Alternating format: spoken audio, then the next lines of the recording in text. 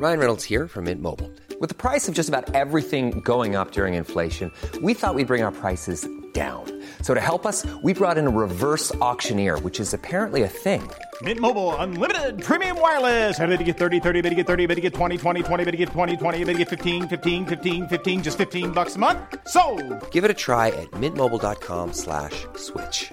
$45 up front for 3 months plus taxes and fees. Promo rate for new customers for limited time. Unlimited more than 40 gigabytes per month. Slows full terms at mintmobile.com. When you're ready to pop the question, the last thing you want to do is second-guess the ring. At BlueNile.com, you can design a one-of-a-kind ring with the ease and convenience of shopping online. Choose your diamond and setting. When you find the one, you'll get it delivered right to your door. Go to BlueNile.com and use promo code LISTEN to get $50 off your purchase of $500 or more. That's code LISTEN at BlueNile.com for $50 off your purchase. BlueNile.com, code LISTEN.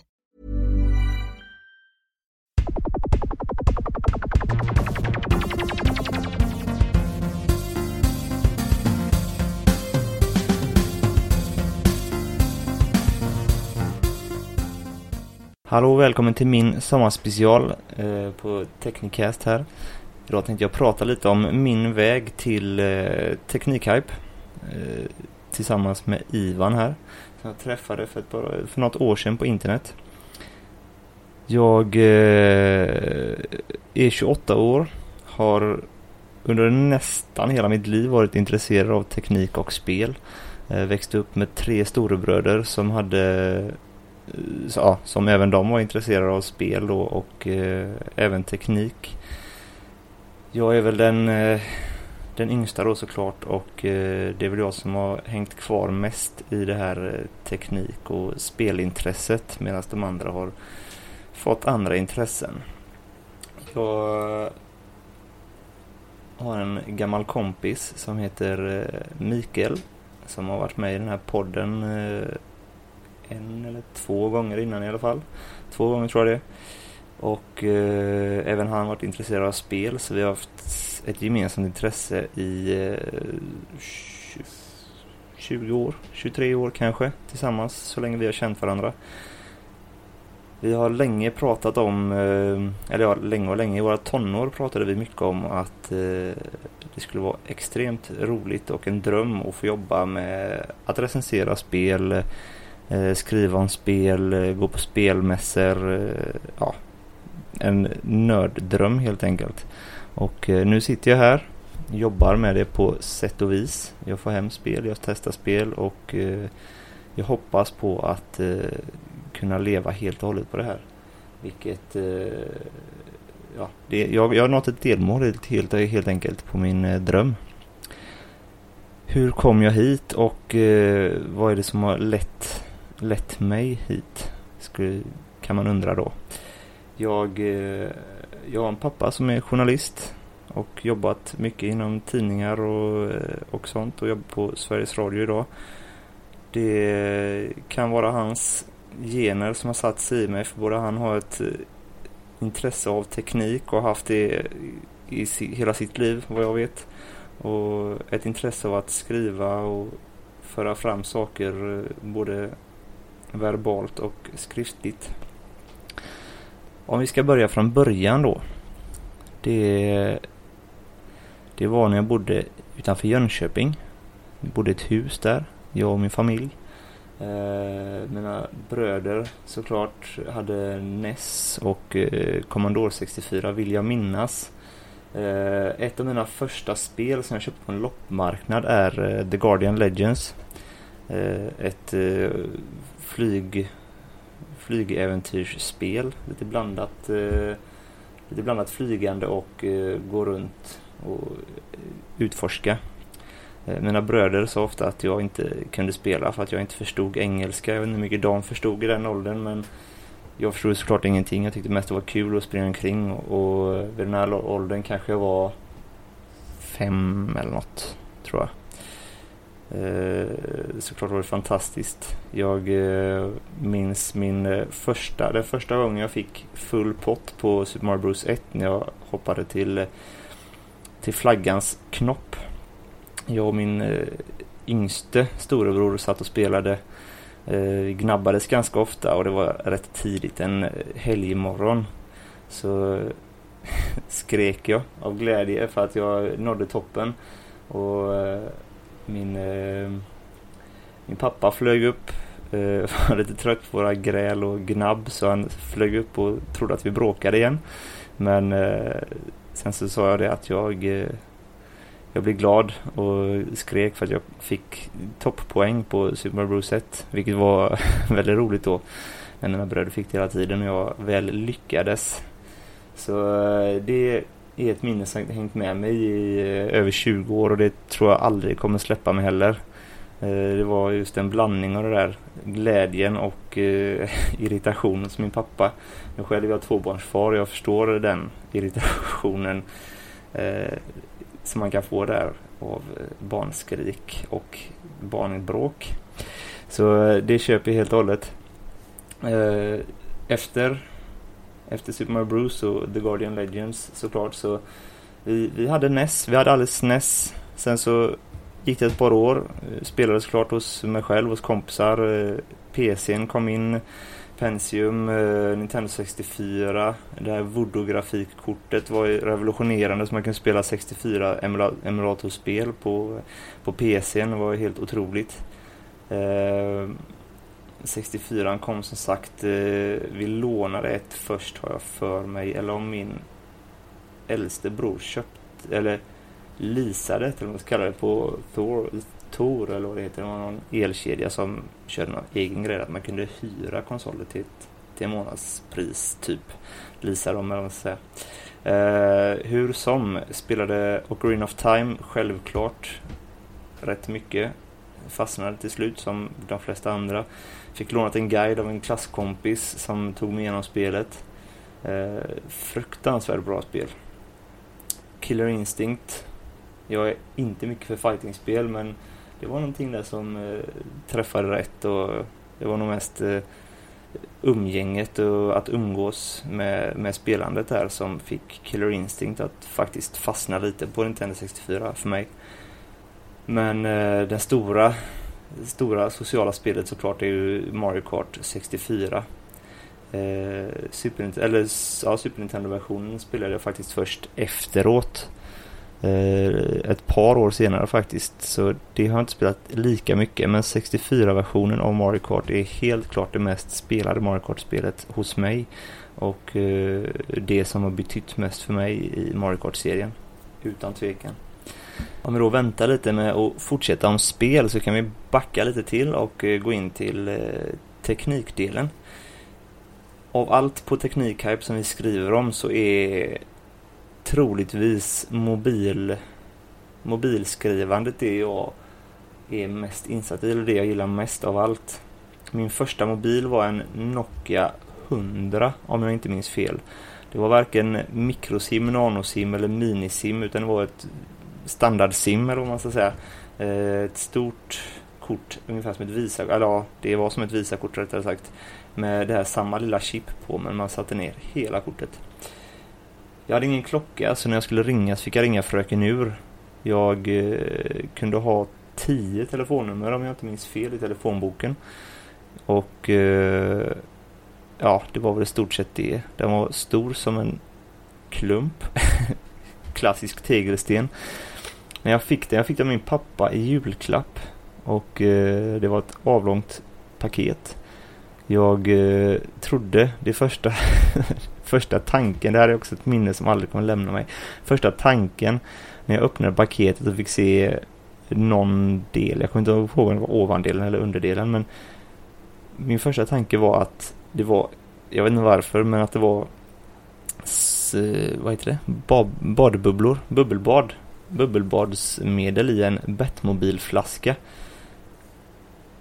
Det var det ju definitivt inte. Det var en mobiltelefon, och det var min första. Jag tror jag gick i 5:an eller 6:an.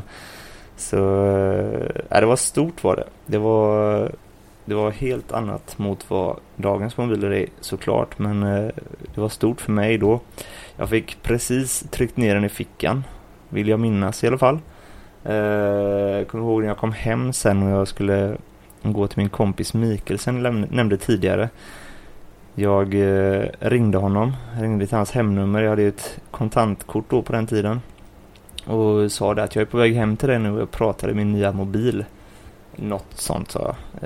Det var ju väldigt stort att kunna ringa sin kompis från vägen till, eller någon på väg till den här kompisen då. Så det var riktigt stort. Och därefter så bytte jag hade ju inga pengar, jag var liksom början av tonåren. Jag bytte mobil med min brors kompis, tror jag. Jag tror vi bytte, eller så snackade vi bara om det. Han hade en Motorola-telefon, tjock, klumpig, trekantig sak, mer eller mindre. Med ett vad heter det? Man kan vika upp mickdelen som täckte knapparna och knappsatsen. Längre fram bytte jag med min mamma som hade någon Panasonic eller något sånt där, tror jag. Den var lite mindre, lite flashigare designen, även den hade ett skydd för knapparna som man fällde ner. Men det var ju fortfarande inget hurra över. Sen praktiserade jag på högstadiet, så praoade jag på en telefonaffär. Enterdata heter den. Det hade lite telefoner, lite telefontillbehör, delar. Jag för mig att de hade lite till datorgrejer också. Men det jag minns mest var när Sonys första telefoner kom. Inte Sony Ericsson då, utan innan Sony kom. Eller den första var det inte, men de första som kom till Sverige. De hade gråa nyanser i displayen och ett spel som hette Monkey Banana eller Bananas eller någonting. Man klättrade i palmer och kastade bananer mot varandra. Riktigt coolt. Det hade scrollhjul på sidan som man styrde med och bläddrade i menyerna med. Polyfoniska ringsignaler. Man kunde spela in och använda inspelningen som ringsignal. Det är också riktigt coolt. Den kom i 2 modeller. En billigare modell som var en mer traditionell mobil, och sen så en dyrare modell som hade en sån här flippgrej över knappsatsen. Flippgrejen täckte även en del av skärmen. Så när man flippade upp den så blev skärmen större och fick ett annat gränssnitt då för att passa den större skärmen. Och den var lite fräckare, hade lite mer signaler och lite sådär. Men en julafton, eller om det var födelsedag, jag vet inte, jag fyller år i december så att det kan smälta ihop lite där. Men jag fick en sån här, den billigare modellen i alla fall, kostade 1000 kronor vill jag minnas, 1100 kanske till och med. Och jag var ju riktigt nöjd med den här gråskaliga mobilen med polyfoniska ringsignaler. Det var lite speciellt på den tiden faktiskt. Det var riktigt kul. Och på den här affären jag praoade på så kom det även tillbehör till Nokia-telefoner. På sidorna så fanns det små inbuktningar som man då kunde knäppa fast en joystick på, som stack ut till knapparna 2, 4, 6 och 8. Varför man skulle ha en joystick på? För att det var ju såklart för att Snake fanns till Nokias telefoner. Med joysticken så kunde man styra enklare. Man kunde bara trycka vänster, höger, upp och ner för att styra den här ormen som åkte på skärmen. Annars var man ju tvungen att trycka på 2, 4, 6 och 8 såklart för att styra. Så det var lite fräckt. Så kom det till hårdvarutillbehör till telefonen. Ingenting som finns idag. Eller idag finns det ju faktiskt joysticks som man kan trycka på skärmen med sugproppar. Så det är ju lite fräckt där också. För att kunna styra lite mer naturligt i 3D-spel som GTA eller någonting på telefonen. Om vi återgår till tv-spelandet. Jag börjar snacka om Nintendo 64 där och Killer Instinct och Mario Kart 64 och det där. Efter 64 så kom GameCube. För er som inte redan har märkt det så är jag lite Nintendo-lover, jag måste säga. Jag är ingen fanboy, jag har faktiskt haft och har andra konsoler också. Men Nintendo, det är någonting speciellt med någon som troligtvis kommer hänga med mig väldigt länge. Men GameCube som sagt, jag var riktigt sugen på en sån konsol. Det var en konsol som faktiskt inte slog jättemycket. Men den hade ett par riktigt bra spel. Jag fick låna ett GameCube av en gammal kompis som hade ett som han inte spelade jättemycket på. Så han kom förbi, lämnade sitt GameCube och jag testade det. Blev riktigt fascinerad över de här små skivorna, den här lilla konsolen. Det var något speciellt över den. Jag tyckte den var grymt bra. Super Mario Sunshine, Mario Kart Double Dash. Finns många bra spel. Zelda Wind Waker. Det jag spelade mest i början var faktiskt Tony Hawk 4. Ett av de bästa spelen i den serien skulle jag vilja säga.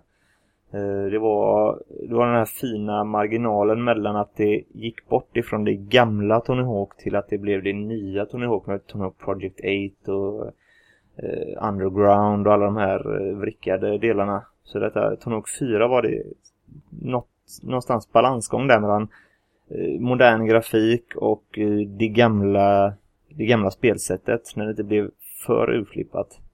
Så det är ett spel som jag minns positivt. Jag vet inte om jag går tillbaks och spelar det så kanske det blir lite negativt. Därför väljer jag att inte gå tillbaks och spela det för att jag vill ha den känslan liksom. Men Tony Hawk 4, det var många spel i den. Det var alla de här Pro-spelen.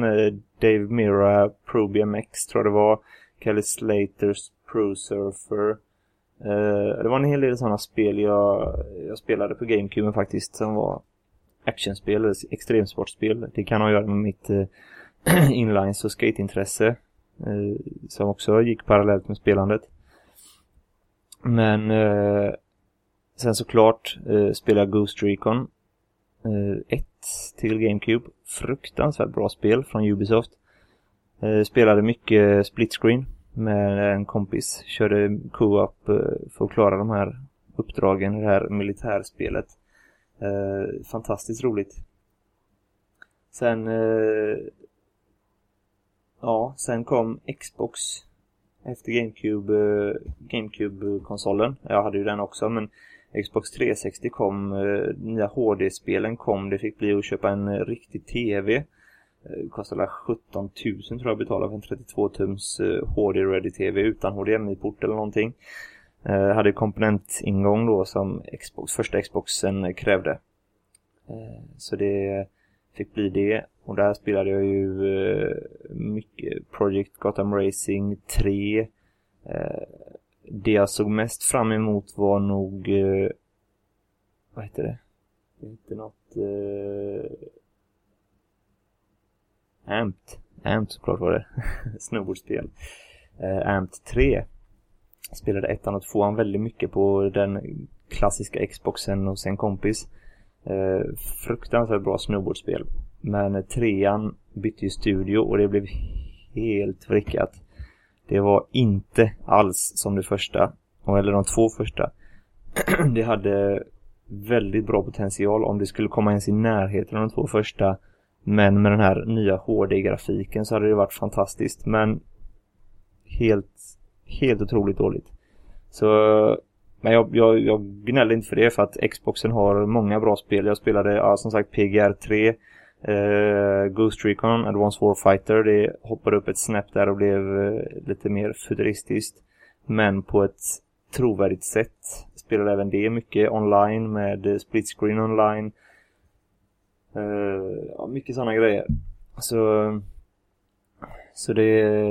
Xboxen hade många roliga spel, måste jag säga. Mycket speltimmar med Xbox Live.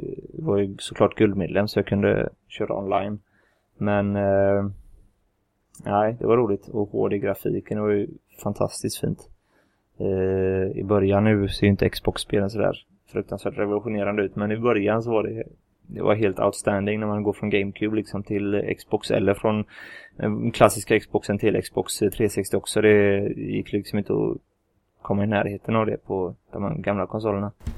Om vi hoppar tillbaks till tekniken i samma period där, högstadiet, början av gymnasiet. Jag var såklart fortfarande intresserad av telefoner. Datorer var lite så där någonstans i högstadiet. Så byggde jag väl ihop en dator och köpte sån här vad det nu heter. Det var en liten burk som hade moderkort och sånt färdigt, men man fick sätta i RAM-minne och lite hårddisk och sånt. Men nätagg och moderkort och sånt var ju färdigt i då, så det var lite en halvfabrikat kan man väl säga. Slängde in de enklaste delarna själv. Men datorer har inte intresserat mig jättemycket. Det är såklart ett väldigt trevligt verktyg hela tiden, men spelandet gör på konsol har jag gjort hela tiden, och småpill, surf, sociala medier nu på senare år har jag gjort med telefon. Datorn har mest varit den här som man ska göra lite tyngre jobb på eller surfa mycket på och sådär. Så datorn har liksom inte funnits i mitt intresse. Men telefonen däremot. Mellan högstadiet och gymnasiet så sommarjobbade jag, mitt första sommarjobb. Sparade hela sommaren för att ha råd med min första egenköpta telefon kan man väl säga. Köpte en Sony Ericsson T610. En av de första kameratelefonerna, och den hade 65 000 färger om jag inte minns fel på sin display. Var i lite aluminium blandat med svart blank plast, typ pianolackad plast. Riktigt snygg för sin tid, riktigt bra telefon för sin tid faktiskt. Jag var riktigt stolt över, kom till gymnasiet med den. Såklart så var det ett par andra, gick ju samhällsekonomi, så självklart var det ett par andra som hade lite fräcka telefoner också. Men jag tror det var en som hade en sån telefon som jag hade då, till 610 där. Så den var jag riktigt stolt över. Sen när jag tröttnade på den så sommarjobbade jag igen. Jag sommarjobbade och skaffade en Neonode, svenska telefonen där. Riktigt revolutionerande telefon med touchskärm. Jag köpte en Neonode N1M, alltså den med 1 megapixel kamera. Den första hade väl någon sämre version av kamera, men den här hade 1 megapixel kamera. Plats för minneskort vill jag minnas, men det kan vara att det var internt minne också. Den var ju väldigt hackervänlig, eller så man kunde göra lite allt möjligt med den. Jag satt och pillade en hel del med den och hade mycket problem med den också. Jag tror det var ganska klassiskt med den telefonen, att det var rätt mycket problem med mjukvara och hårdvara. Så efter ett par verkstadsbesök så reklamerade jag telefonen och struntade i Neonode, för att det var inte riktigt 100. Det gick inte att jämföra kvalitetsmässigt med de riktigt stora utgivarna där, tyvärr. Så det gick ett par år. Jag gick ur skolan, flyttade till Jönköping igen. Jag flyttade hem, eller vad man ska säga. Skaffade en Nokia N-serien. Jag kommer inte ihåg vad den hette, N70 eller någonting tror jag det var. Riktigt bra Symbian 60-telefon. Bra kamera som Nokia har och har jag haft i många år. Den var jag riktigt nöjd med faktiskt. Hade den rätt länge. Sen gick jag till Nokia N82 tror jag, 5 megapixel med första telefonen med riktig xenonblixt, om jag inte vill minnas fel. Faktiskt väldigt bra kamera för sin tid. Nu går det inte riktigt att jämföra, men den hade bra kamera helt klart, och blixten var fantastiskt. Så jag körde på Nokia där ett par år innan jag hoppade över till det var ju inte riktigt läge för Android och iOS än. Så jag körde på någon LG Beauty eller något sånt där, någon kameratelefon från LG. Funkar inte alls, den skulle ha optisk zoom, men det blev inte bra. Jag körde från någon kameratelefon från Samsung. Det var inte heller bra. Det gick inte att mäta sig med de här Nokia-telefonerna jag haft innan, tyvärr. När första iPhonen släpptes så skaffade jag Samsung TouchWiz. Jag tror den hette så, den telefonen. Det var första telefonen med Samsungs TouchWiz-gränssnitt. Den var lite mindre än iPhonen, men den hade också touchskärm och täckte hela skärmen och sådär. Det var Samsungs svar på första iPhonen. Jag hade den ett tag faktiskt. Jag var ganska nöjd, men jag tröttnade på den efter ett tag. Så det var liksom inte jättekul. Eller den hade sina brister, kan man väl säga. Så gick vidare sen, och då blev det ju skaffa iPhone 4 efter mycket om och men. Och den var jag riktigt nöjd med faktiskt. Sen efter det så har det varit Android fram tills nu.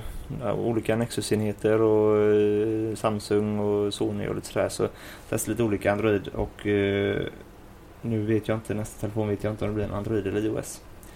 Så det är fram tills nu. Spelandet lika så. Wii hade jag såklart. Körde mycket Wii Sports. Mario Kart till Wii. Jag har mycket Wii som jag har haft. Jag fick sålt mitt gamla Xbox 360. Köpte ett nytt Xbox 360. Var i Thailand. Köpte ett Super Nintendo därifrån. Mario Kart till Super Nintendo. Började spela lite retro. Så Så det är liksom min grund. Det är det som har byggt upp mitt intresse och hållit mitt intresse vid liv. Och främst telefondelen då, som sagt. Det är det jag gillar mest.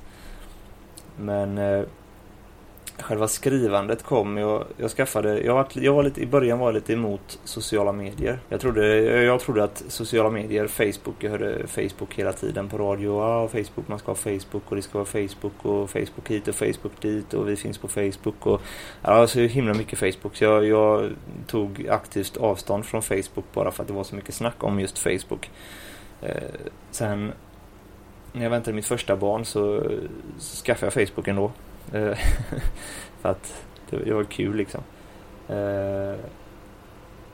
Sen flöt det bara på, och jag blev relativt aktiv på Facebook. Och sen efter ett par år där så skickade min yngsta brorsa en invite till ett helt nytt social medie. Jag fattade inte alls vad det var. Han skickade en invite, så sa han: det här är det nya stora. Så aktiverade jag det, och det var ju såklart Google+. Förstod ingenting från början. Kände ingen som hade det förutom honom. Surfade runt lite där. Kollade vad det var. Det var ett slutet nätverk som man behövde en inbjudan till. Vilket jag hade fått då. Men det var ju ganska begränsat, kan man ju säga. Och inte alls som det är idag. Men jag tyckte det var ganska trevligt. Jag tyckte det var rätt kul att träffa folk som man liksom inte kände. Facebook kände man ju alla, man visste vilka det var. Man la upp olika saker på de här sociala medierna. Till slut så blev det faktiskt att jag inte använde Facebook på nästan ett år. För att jag bara använde Google+. Och pratade med de som var där. Fann inget intresse i Facebook faktiskt. Men nu är det inte så extremt längre, för nu har jag gått tillbaks och använder båda parallellt.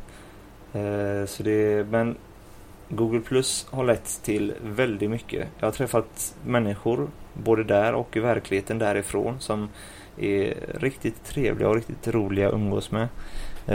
Jag har gjort olika saker, gjort olika projekt. Olika bloggar har startat upp tack vare Google+. Jag har fått mycket inspiration från olika människor där. Och för er som lyssnar, och ni vet säkert vilka ni är, vi har pratat i flera år på Google+. Så det har betytt jäkligt mycket för mig. Så det har varit väldigt roligt. Och dels få träffa er, och er jag inte har kunnat träffa utan bara chattat med där, ni har också betytt väldigt mycket för mig, för att det har varit, det har gett väldigt mycket faktiskt. Så det är riktigt roligt. Det är helt annorlunda mot Facebook. Man pratar, man träffar människor som man inte känner, och det är väldigt bra diskussionsforum också faktiskt. Men det som gett mig mest på Google+, det är utan tvekan Ivan Spoljaric, min kompis här på Teknikhype. Han hade en hemsida som hette TechRate från början. skrev ett inlägg och frågade om någon ville jobba med honom på det. Och jag skrev att ja, det låter kul att testa nya teknikprylar och nya spel. Såklart. Skriv upp mig på den listan. Han skrev upp, eller det tog ett tag, hände inte så mycket. Jag frågade, var det här på allvar eller var det bara skoj? Nej, men det är på allvar. Skicka ett mejl till mig så kan vi ta det där. Jag skrev lite testrecensioner och lite småinlägg och sånt där. Skickat till honom, han tyckte det var bra. Sen flöt det bara på. Jag blev engagerad direkt. Jag tyckte det här var det jag ville verkligen. Det här var liksom tillbaks till när vi var tonåringar och gick på gatan och skojade om att det skulle vara kul att testa grejer och skriva om spel. Och det var ju precis det var. Så efter mycket om och men så började jag skriva där och gjorde så gott jag kunde. Då var det ju jag och Ivan och så var det väl någon mer lite här och där som kom in och hoppade ur och folk förstår inte riktigt att man får lägga tid för att få det man får tillbaka, som man säger. Och både TechRate och Teknikhype har gett mig otroligt mycket. Visst, jag har fått ge mycket av min tid och sådär, men det har gett mig riktigt mycket glädje, energi och hopp om framtiden, man ska säga. TechRate hade ett lite förflutet som jag inte riktigt känner till, men det blev att jag och Ivan startade Teknikhype.se tillsammans. Och det var januari 2013 detta var, så det var 1,5 år sedan ungefär.